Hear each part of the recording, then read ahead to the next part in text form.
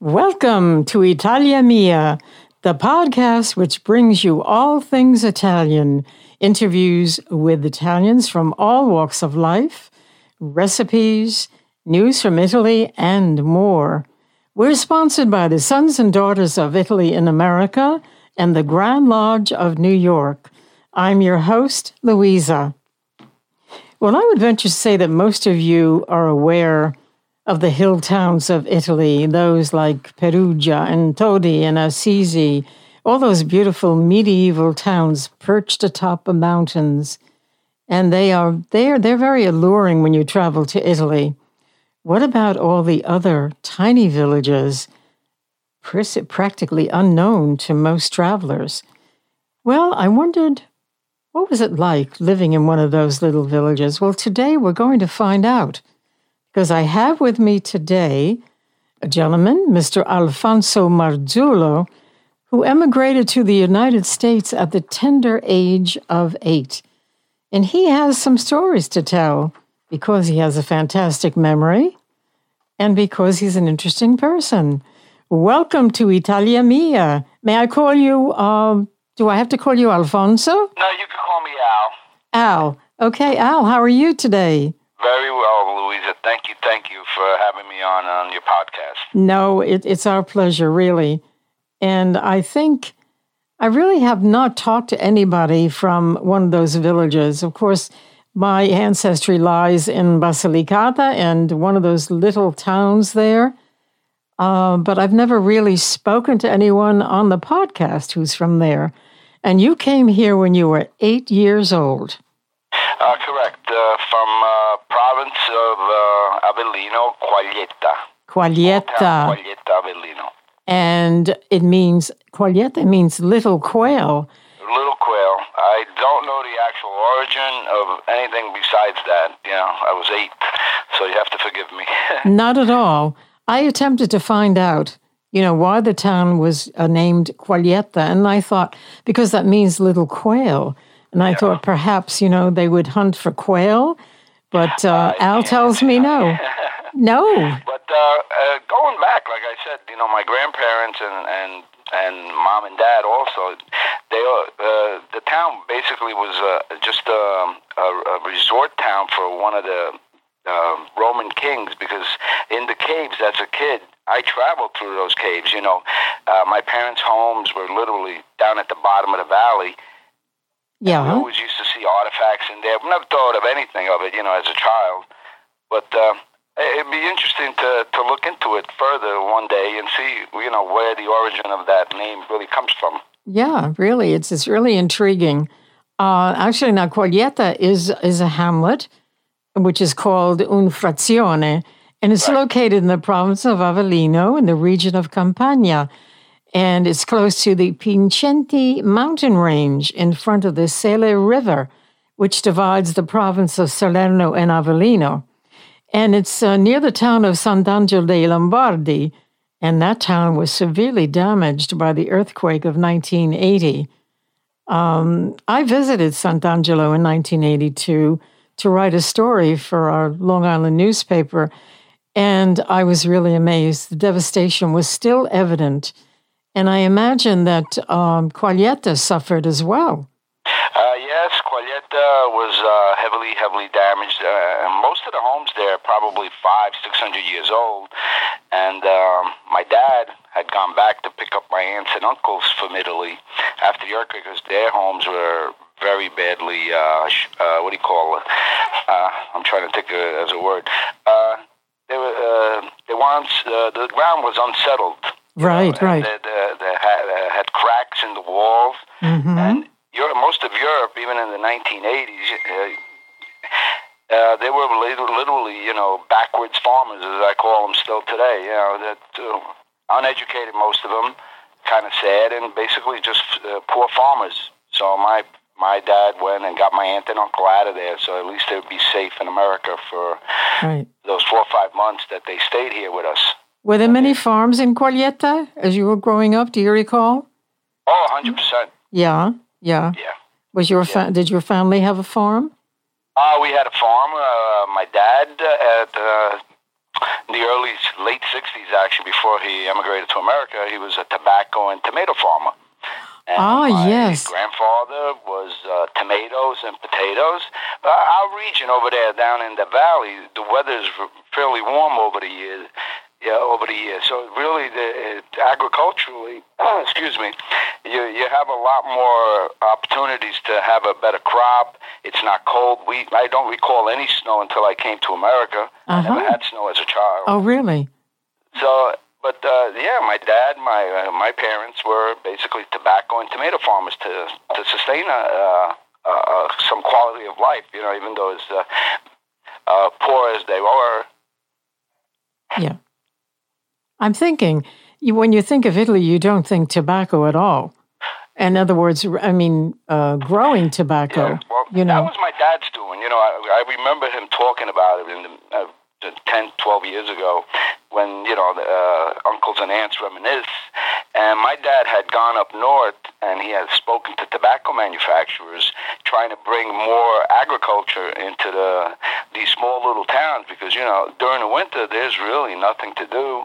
Right. And the harvests are few and far, and you have to literally, you know, where do you go for work? Right, right. And the crops that were being planted up north was tobacco. And he decided that in order to make the town itself, you know, a lot of the farmers started growing something a little more profitable, which was tobacco. And that's where they went that direction. I mean, I wish that my dad was alive, Louisa. You could speak to him. You would have a blast with him. Oh, I'm sure. He's not with us.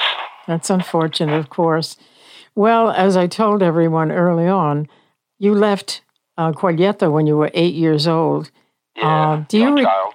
Yeah, and do you recall the impact it had on you? I mean, you left, I'm sure. I was devastated. I lost all my friends. You know, at 8, you know, you may think that you rebound real quick. You know, your parents think that you just come over but it's really, really harsh. You know, coming to America, a new country. Half my cousins in America, I didn't know any of them at that time, even though they were related to me. Even my grandmother, my dad's mom, no recollection of her until I came to America. My grandfather, because they left in 1962, 63, so I was 2 years old. So basically, 90% of my Italian family was in America, and I had no knowledge of any of them.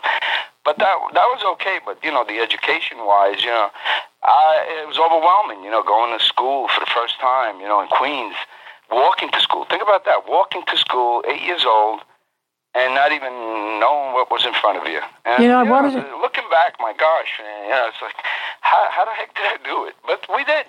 Well, I want to ask you, the adjustment that you had to make when you arrived in the United States as far as school was concerned, you only spoke Italian, correct? 100%, only Italian. Absolutely zero words. Really? 0 words in English. And what was your relationship with the fellow classmates? Do you recall that? In the beginning, I actually had 2 classmates. I had a Carmine and Anthony. And Italiani. Both of them lived nearby, and they had emigrated to America. One was, I believe, he was 1965, so he was my age, of course, third grade. And he spoke more English, of course, than I did, but his Italian was still relatively there because the parents did speak still Italian in the household. Right. So I had that. But after that, you know, Louisa, the first time I walked into the room, you can't even imagine wearing different clothes. Yeah. Basically just, I don't know, an alien, let's put it that way. You know, totally an outcast in every position, because the Italian schools are one different, you know, everybody goes in, they're all dressed in their you know, like a dress skirt almost. Yeah. And they all have the same color, boys and girls. We all wore blue. Here, everyone is different. You just brought out an important point. Your hair is different over there. You comb your hair. Here you walked in, you look like a slob. You didn't. But they didn't. Not that they didn't accept me, but there was nothing in common. You know, so it's hard to even relate to anything. But you brought up an interesting thing because I recall when I was in Italy at one point, I went to a school and all the children were dressed alike. Yes. Yeah. Very much, and that's very much, you know, like the Amish people. They all dress alike? Well, I was considered more like a Catholic school. It felt like that. All the girls had beautiful dresses, and the boys had slacks. But here we had basically everybody wore like a dress shirt almost, going over. I have a photo of me, and I guess it was in 3rd grade or 2nd grade, and we all looked the same. And I was like, wow, how weird, it's going back 50 years. You look at the faces, we all look alike. Really? Yeah, it's kind of cute, Yeah. Well, as a child, the boys. I mean, first of all, let me make you laugh a little bit. The school I came from had only 4 grades. Oh. Okay. Total amount of students that attended were no more than probably 25, 30. So, are you talking about the United States or Italy? Grade, I believe, if I'm correct, I could probably look up the photo later. Maybe 9, 10 kids in the class. This was in Italy? In Italy, right. Oh. So there was 2nd grade, 3rd grade, 4th grade, and 5th grade. 1st grade was done at the nuns had 1st grade. And they would be at the nuns. We had a nuns' quarters there where they fed lunch, and they also helped some homeless families. They needed food. Oh. And then 2nd, 3rd, and 4th, and 5th grade went to that school, and that was it. And junior high went to a different town altogether. Mm-hmm. Remember, the population, like I told you before, when I was growing up, was 250 people. So. And now what? I wonder what. Many kids and 250 people if you have adults and children. Yeah. I wonder what it is today. Yeah, the last one I saw was 400 something back in 2011. I'm sure it's probably in that range. It hasn't, of course during the summer it's 4,000 and during the winter it's nothing. Yeah, correct. Well, I've looked at some of the pictures, and of course you can see that many of the buildings, I should say buildings, but they're centuries old, but I can see, that they have renovated. They've done a lot to the town. Yeah, well, they had to because, like I said, after the earthquake, it was so heavily devastated. We never had roads for cars either. The cars were basically adapted to squeeze through these little narrow alleyways. Right. And I remember up until 88, there's still no main road that goes through my house. It's long cobblestone walkways where cars basically try to fit through to get to that. Right. Otherwise, you leave the car up at the piazza at the top of the hill, and you walk down to your home. Right. Do you recall? Was there a grocery store? Yes. So we had 2, 3 grocery stores. My aunt, my godmother, she had one up at the top of the hill, and the ones around us basically it was like 2, 3 bars. Yeah. And you had a grocery store, and you had like a clothing store that had all these basic fabrics and stuff. And that was it, but mostly it's like 3, 4 bars, if I recollect correctly. We had to have a bar. No pizzerias, none of this, 7-Elevens. No restaurants, no. Oh, my goodness. I remember that being in Italy, in my mother's town, once a week, this huge van would come to the town, and it was laden with everything, with foodstuffs and clothing and what have you. And because there was no department stores, obviously, no other stores, nothing. And that's what they did. They purchased it from this van once a week. Yeah, they would come into town. We would have it on a Saturday most of the time. As a kid, I remember. And my dad was one of those vendors. He would go into neighboring towns with his little truck, and he would pick up products from the neighboring towns, whether it be potatoes, onions, tomatoes, and he would put them on his truck. His little, it looked like a scooter almost. Yeah, And with a flatbed in the back, and then him and my mom would go through these neighboring towns selling whatever they could to make a living. Uh-huh. And did you? But it was minimal. If you look back, if they made $2, $3 for that day, they were grateful. Yeah, absolutely. Yeah, it was so different. So that's the sad part, And one time, I remember during the harvest that we used to get the figurine, the prickly pears. Yes. And my grandfather, my mom's dad, we had on his land, must have had thousands of cactus pears. And he went there, and he picked them and he put them in these crates on a donkey, and he traveled them to the next towns where they would have a feast. And he would cut them open. And I still remember it was 10 lire for one figurine. Oh, wow. You know, you look back, you're like, wow. And my grandfather, like I said, he packed them on his donkey, 2 crates, and he set up a little side stand where the feast was, and there he would cut them open for the people and literally, hand them in your hand. Think about the health codes these days. And just hand them over to you for 10 cents or 10 cents, right. a penny probably. Right. Yeah, and I remember that vividly, like yesterday. Like, my grandfather put me on a donkey and traveling up a hill to the nearby town. Oh, what a memory you have. My goodness. Yeah, and it's still, it's like we talked about it, and, my grandfather was so proud, because he was like, I made $3-4 today, and I did something good. Yeah. And today we snicker at that, like it's, it's just, I don't know, we've just forgotten about it, I guess. And what about the work ethic that they had? Oh, 100%. Right. Think about somebody getting up 3-4 in the morning to do this, and coming home and late at night and just be thankful. Yeah, yeah. And these people... They had food, they had, what else? There was not, I grew up with no TV, no radio. Right. I didn't have any of these, forget cell phones and TVs and that. I had none of that. But you know what? I missed none of it either. I had friends, we played. We went. Well, that was it. What did you do as it? At night, we weren't destructive, but we had a great time. Did you? Mm-hmm. What did you do for? What did you do for fun? We played stickball. We were in trees. We were, you name it, we did it. But you got to remember, I had 5-6 friends. That was it. That was my nearby. We would go onto their farms and play. They'd come over my farm and play. Yeah, yeah. But that was it.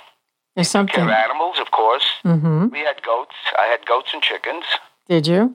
My friend Rocco had the cows. Right. Cows and pigs. And did your mom make, food for the winter? Did you have exactly. Yeah. 100%. Uh-huh. Okay. And the tomatoes, they jarred the tomatoes and all. October. Yeah. Wine. Mm-hmm. Mm-hmm. Yeah, lost art that little by little has vanished with the younger generations. Yeah. Yeah. And I think that's so unfortunate. I really do. Yeah, well, today it's all about, progressing forward, and I wonder how much progress we've made. What our ancestors went through. Forget the travel abroad, coming to a new country and doing this and that. Yeah. And then we laugh at them, like, you guys didn't even shower that often, you call us, all these weird names. I'm like, well, if we had a shower, maybe we would have taken one. Okay. Well, you must have had a tub or something like that. Yeah, we had a tub. That was it. My mom would warm up some water by the fireplace and, basically fill it up and took a bath. And that was it? Now that you mentioned that, I was thinking, where was my mother showering or my dad? You someplace where you couldn't watch. And you're basically using a towel to wipe yourself. Yeah. What else do you have? You're right. It's amazing, isn't it? Yeah, 100%. It's just, like I said, mind-boggling to think that, in 50 years, that was my childhood, growing up and basically just nothing. And you were okay. I was fine with that. And that's what's more important. Yeah, and I think we talked about early on, we talked about superstitions. Italians do have many superstitions. And you have one that you can recall, and it's quite a story. Would you like to share that? Yeah, I'll make you laugh again, I guess. I actually spoke to my sister after I spoke to you the other night. Yeah. And I had asked her if she remembered, and she did remember. But she also remembered the other things, with the women doing some weird spiritual thing. But my story was quite unique because I had sprained my ankle playing outside in Queens, in Corona, Queens.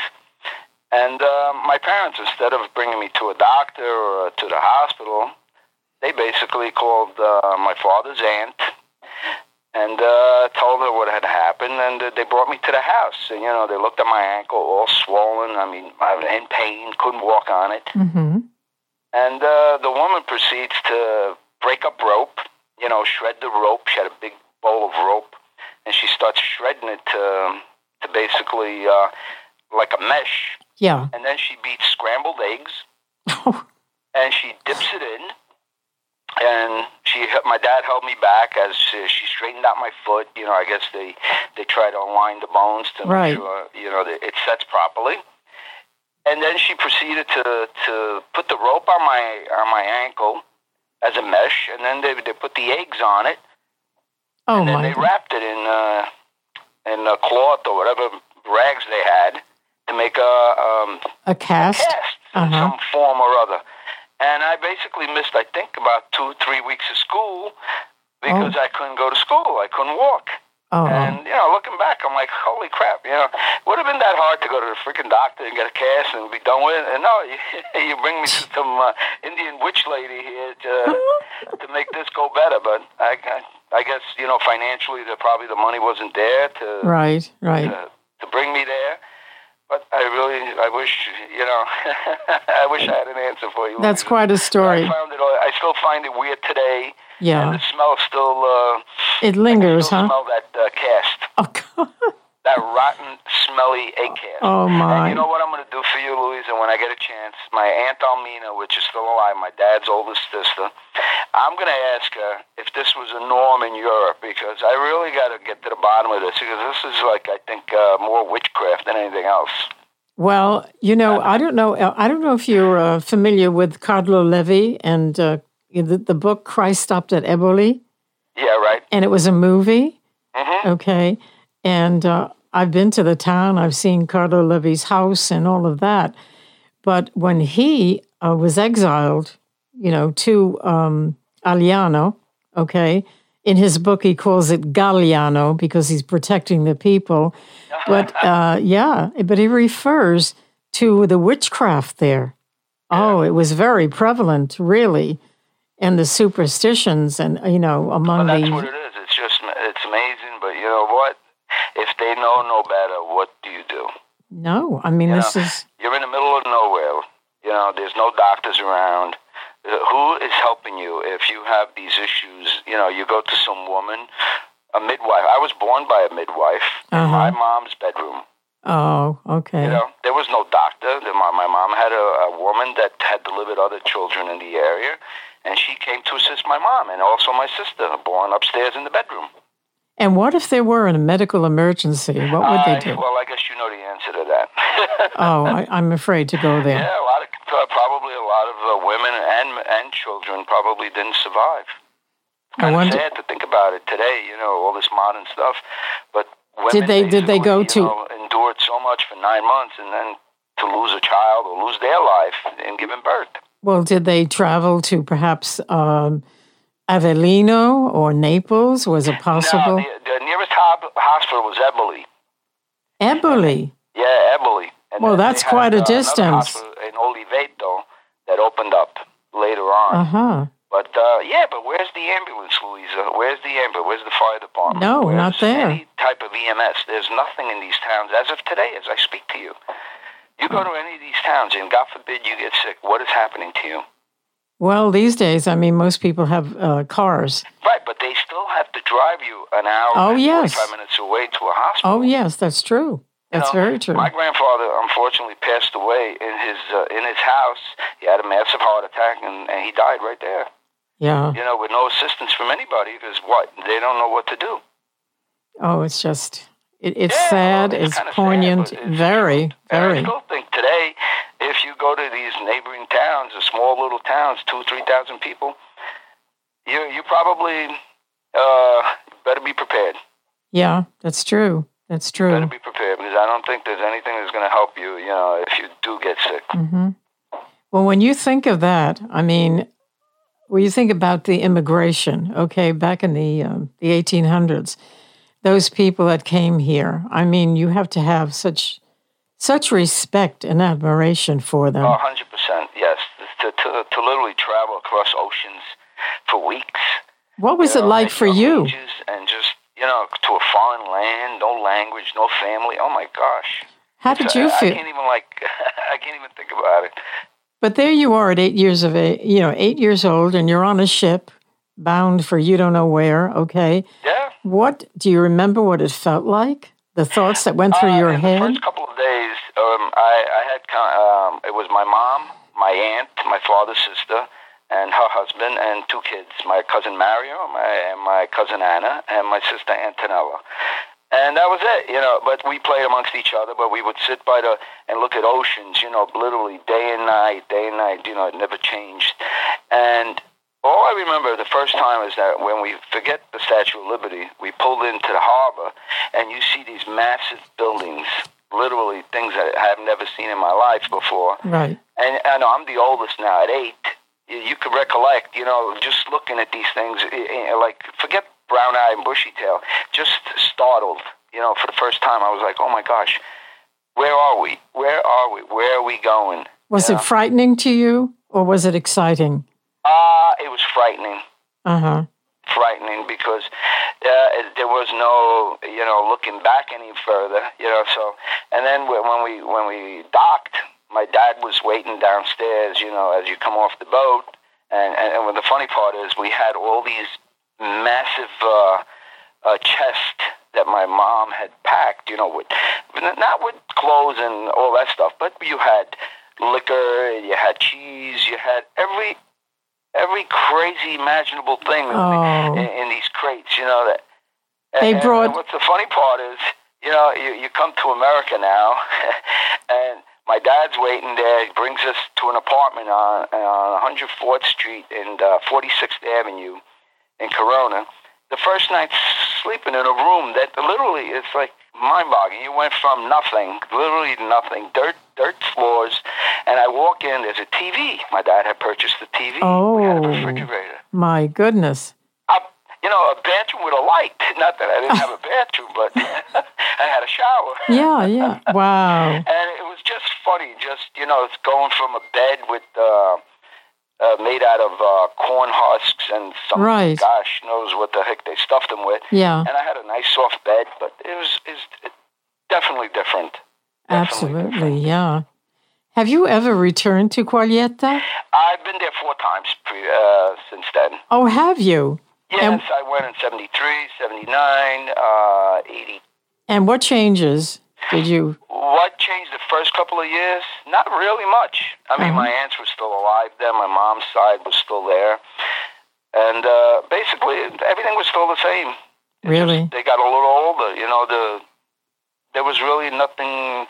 Up until after the earthquake, then things changed a little bit because they modernized a little more. You had more availability for the youngsters there. But most of my friends that I grew up with, most of them are in America.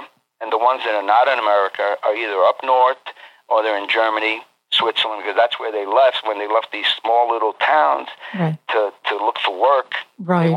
They didn't want to be farmers like their parents with no money, no prosperity. Yeah. So they left. They were little. Why did we come to America? Because it was so great over there, right? Yeah. Uh-huh. So that's what changed. When I went back the last time, it was in '88 now. I had gotten married a couple of years prior, and it was so different. Now you're an adult looking at things in a certain way. Yes, and you're like, well, I missed some things like the feast, the St. Rocco, Mount Carmel. But after the hoopla's over with, it goes back to a sleepy old town again. I'm glad you brought up feast because that was something that I didn't want to talk about. Oh, okay. How many feasts were there in that village, and how? We had 2. We had St. Rocco and Mount Carmel. Uh-huh. And that occurred maybe once a year? Yeah, once a year. July, don't quote me on it. All I know is St. Rocco is August 16th. The Mount Carmel, Madonna del Carmen is, oh my gosh, I would say July 20th, 27th. Yeah. My father would kill me. His name is Carmine, but forgive him. Those were the 2 feasts that we had in our hometown. Uh-huh. And that was we had singers, and it would be basically a 2-3 day event. It was really nice. Yeah. Did you ever at the end of the night? It was nice. Did you have an opportunity? Did your family have an opportunity to perhaps go to Naples or any? My dad had been to Naples quite a few times. I had only been to this place called Massa Lubrenza, which my uncle comes from. And there they grew lemons. It's like Sorrento area. That's as close to Naples as I've been. Uh-huh. Oh, one thing that I recall you saying that there was you were near a river or a brook, so that fishing was quite common, right? Cantarello. Uh-huh.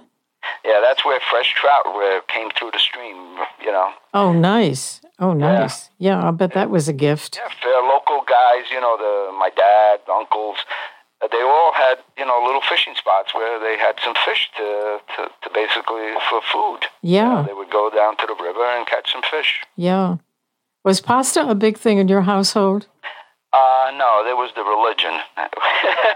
Oh? 7 days a week, twice a day probably, if they could. Yeah, pasta. Yeah. But we still love it. We still love it. I know, but being a diabetic, I got to be careful. Oh, yes. Oh, yeah, definitely. Yeah, my dad wanted his linguine and his ziti, mostly ziti. It was like, and he had to have the lines on the ziti. Without the lines, he would make it fit like a child. Really? Yeah. And I'll bet your mom... The pasta without the lines didn't taste as well because the sauce didn't stick to it.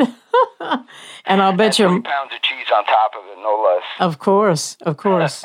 And I guess your mom made homemade pasta, I would imagine. Oh, my mom's homemade tagliatelle. Mom, I miss him. Oh. My kids, the only unfortunate part, they were too young when she passed away. So yeah. She didn't really, pass that trait on. Oh. They tried. My oldest, Amanda, has tried doing it. Yeah.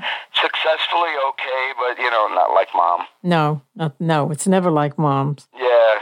No. Mom did it by hand, kneaded the dough by hand. That's right. An old broomstick That's right. What do you call it? What do they call the thing? Oh, my God. The wheel there. The wheel? I'm trying to think of the... Well, you probably have a dialect term for it that I'm not familiar with. Oh, my Lord. Because she used a broom, believe it or not. It was a broomstick. A broom? Yeah, oh, sure. Yeah. And he made it approximately maybe 2 feet long. Right. So she could roll out the dough on the kitchen table. Right. They didn't have a wood bench like today.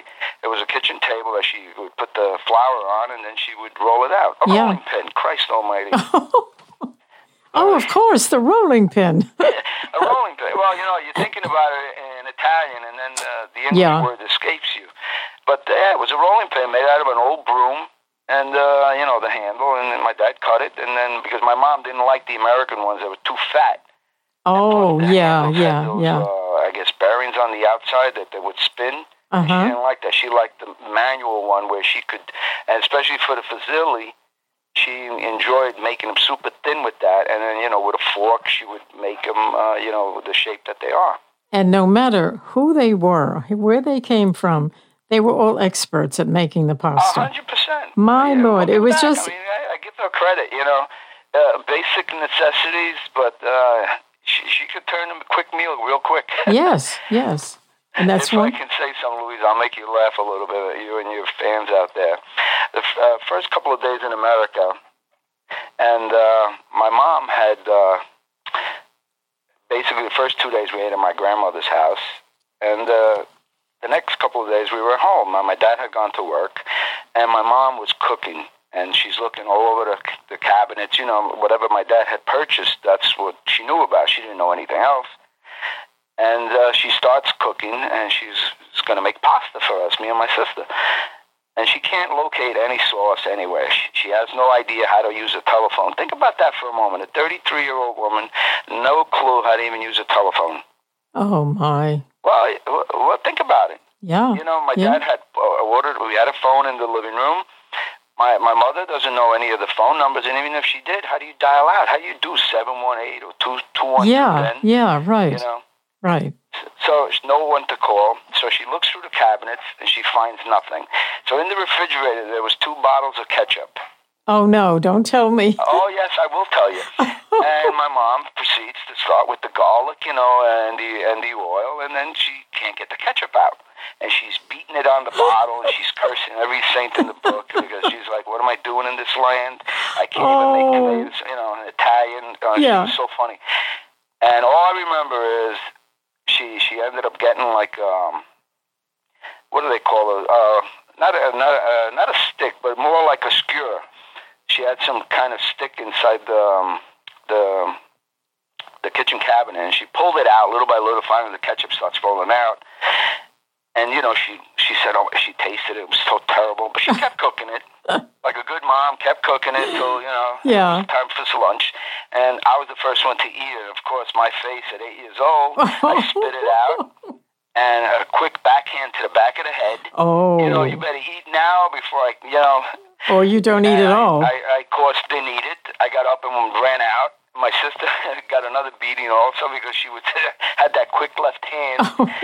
And I turned around. I said, "Ma, we can't eat it. It's disgusting." In Italian. No, it smells. It poots. And so my mom finally puts the pasta to her mouth, and she spits it out. Oh. And she starts crying over the sink. Saying, "Oh my God, what am I gonna do?" Oh, the poor lady. So then, of course, a couple hours went by. My mom made pasta again. We just had pasta with cheese and butter. And that was it. We were fine. Yeah. My dad come home, and my mom is screaming at him, from the minute he walks through the door. And my dad's like, "What the heck are you yelling at? What's the matter?" She goes, This is tomato sauce. I can't cook with this." He goes, "That's ketchup." He goes, "What's ketchup?" Yeah, right. Oh. So my dad opens up the cabinets above the kitchen stove, and there they were, all these cans of tomato sauce. Tomato sauce. He goes, "I saw a tomato on there." She goes, "Well, but that's not. What do you do with this?" She goes, "You put it on meat." Oh my God! No. Oh, the poor lady. Oh, that's precious. She didn't do it a lot, let me tell you. Yeah, I'm sure. Yeah. Well, what kids, as you know, we become educated, even at 8, 9 years old, your language skills come really quick to you. And your parents are struggling with simple phrases, right? Less, because wherever they're working, most of the time they're working in Italian. Right? My dad was a dishwasher at Manganaro Hero Boy in Manhattan. Right. My mom didn't work for the first, I guess, a year or two. How many siblings did you have? Where are you learning the English language? If you're working with Italians or you're staying home with your fellow, paisans. But Al, how many siblings did you have? Just my sister. That's it. Oh, that's it. That's unusual. Yeah. That was it. Just my sister. But I had my cousins. Yeah. And like I said, we were all in that same age group. And I had cousin Mike and cousin Joey. They were English speaking, so it was easier to learn the language around them, which was nice. Oh, I'm saying that you had told me that your father had emigrated much before you did, right? Yeah, about a year before us, correct. Okay. Yeah. And that's another thing that when you think of the people who immigrated, they left families behind. For instance, my father came here by himself. He left his brother, his sister, his mother.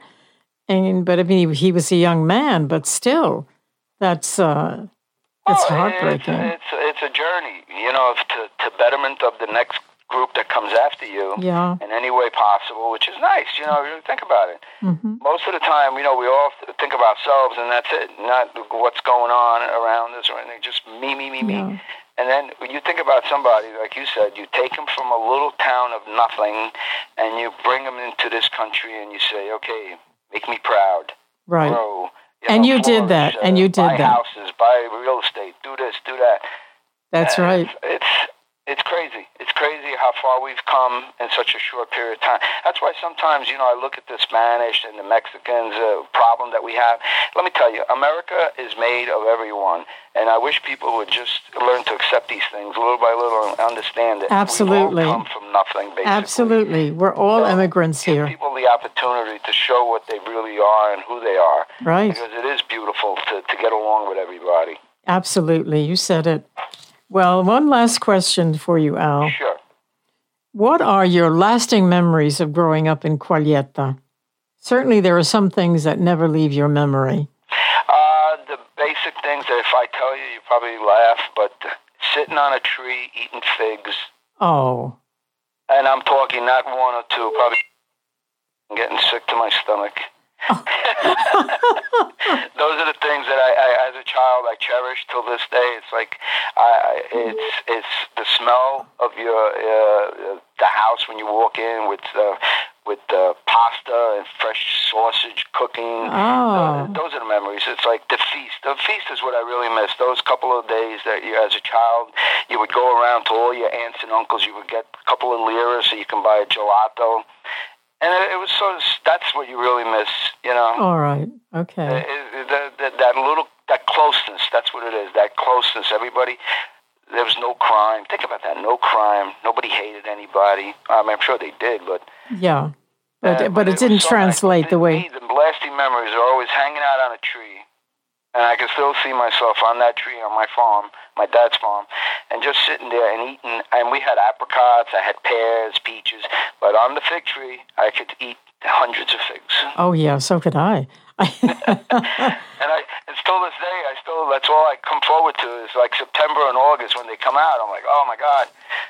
Yeah. Well, my parents would travel to Italy when it was fig season. Can you believe that? I don't blame them. Yeah. They got it right. That's it. They had to go when there was fig. They love that. Yeah, Italians. It's funny. People like have lasting memories. Just eating figs. Eating figs, fresh figs. It's like, it was just, I don't know. Like I said, most of the times the experiences at 8 are minimal. You know, you think of little stupid things that happened to you. You know, like I had fallen one time and I cracked my head open. I remember that vividly still. Oh dear! But after that, it's minimal stuff that hits your head. You know, the slaughtering of a pig. Right. You know, those are the experiences that you recollect vividly sometimes, like, oh my gosh, we were like barbaric here when we did these things, but... Not at all. Not at all. all. I know, you lived off the land.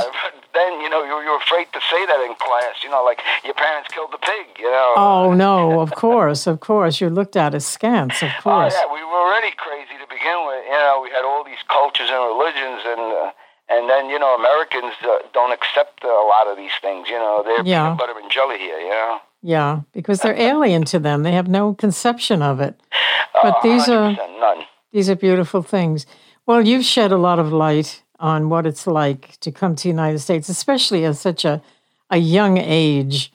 And, we can really, you do a picture for us, actually. That's what you did. You do a picture for us. Louisa. No, it's nice true. To talk to you about this. I mean, anytime you feel you want, we don't have to do it on the radio or on the podcast. Oh, that's so sweet. Thank you so much. Hopefully we get over this crazy pandemic that we're currently under, and we can go back to our little hometowns and refresh our memories. That's what I'm looking forward to. Maybe bring my kids there, and they'll appreciate what I went through. Hopefully they appreciate it. Well, that is something you have to do. Yes. Well, I pray every day, like I said, that this ends, because as I get older, that's the one destination I got to keep going back to. Oh, okay then. Go back to Italy. Well, I thank you so much, Al. It was very enjoyable. Oh, thank you, Louisa. Thank you so much. Yeah. All right. Well, ladies and gentlemen, Al Marzullo, he gave us a look into what it was like growing up in a tiny medieval village and coming here at the age of 8, what it was like. So you just multiply that by millions of other people who came here, and you can understand the motivation they had to come to a better land and how they survived and how they made it work. Well, salute to all those wonderful immigrants that came to the United States. We are so proud of them. Well, actually, we're proud to be Italians. And that's the show for today. Ciao, everyone.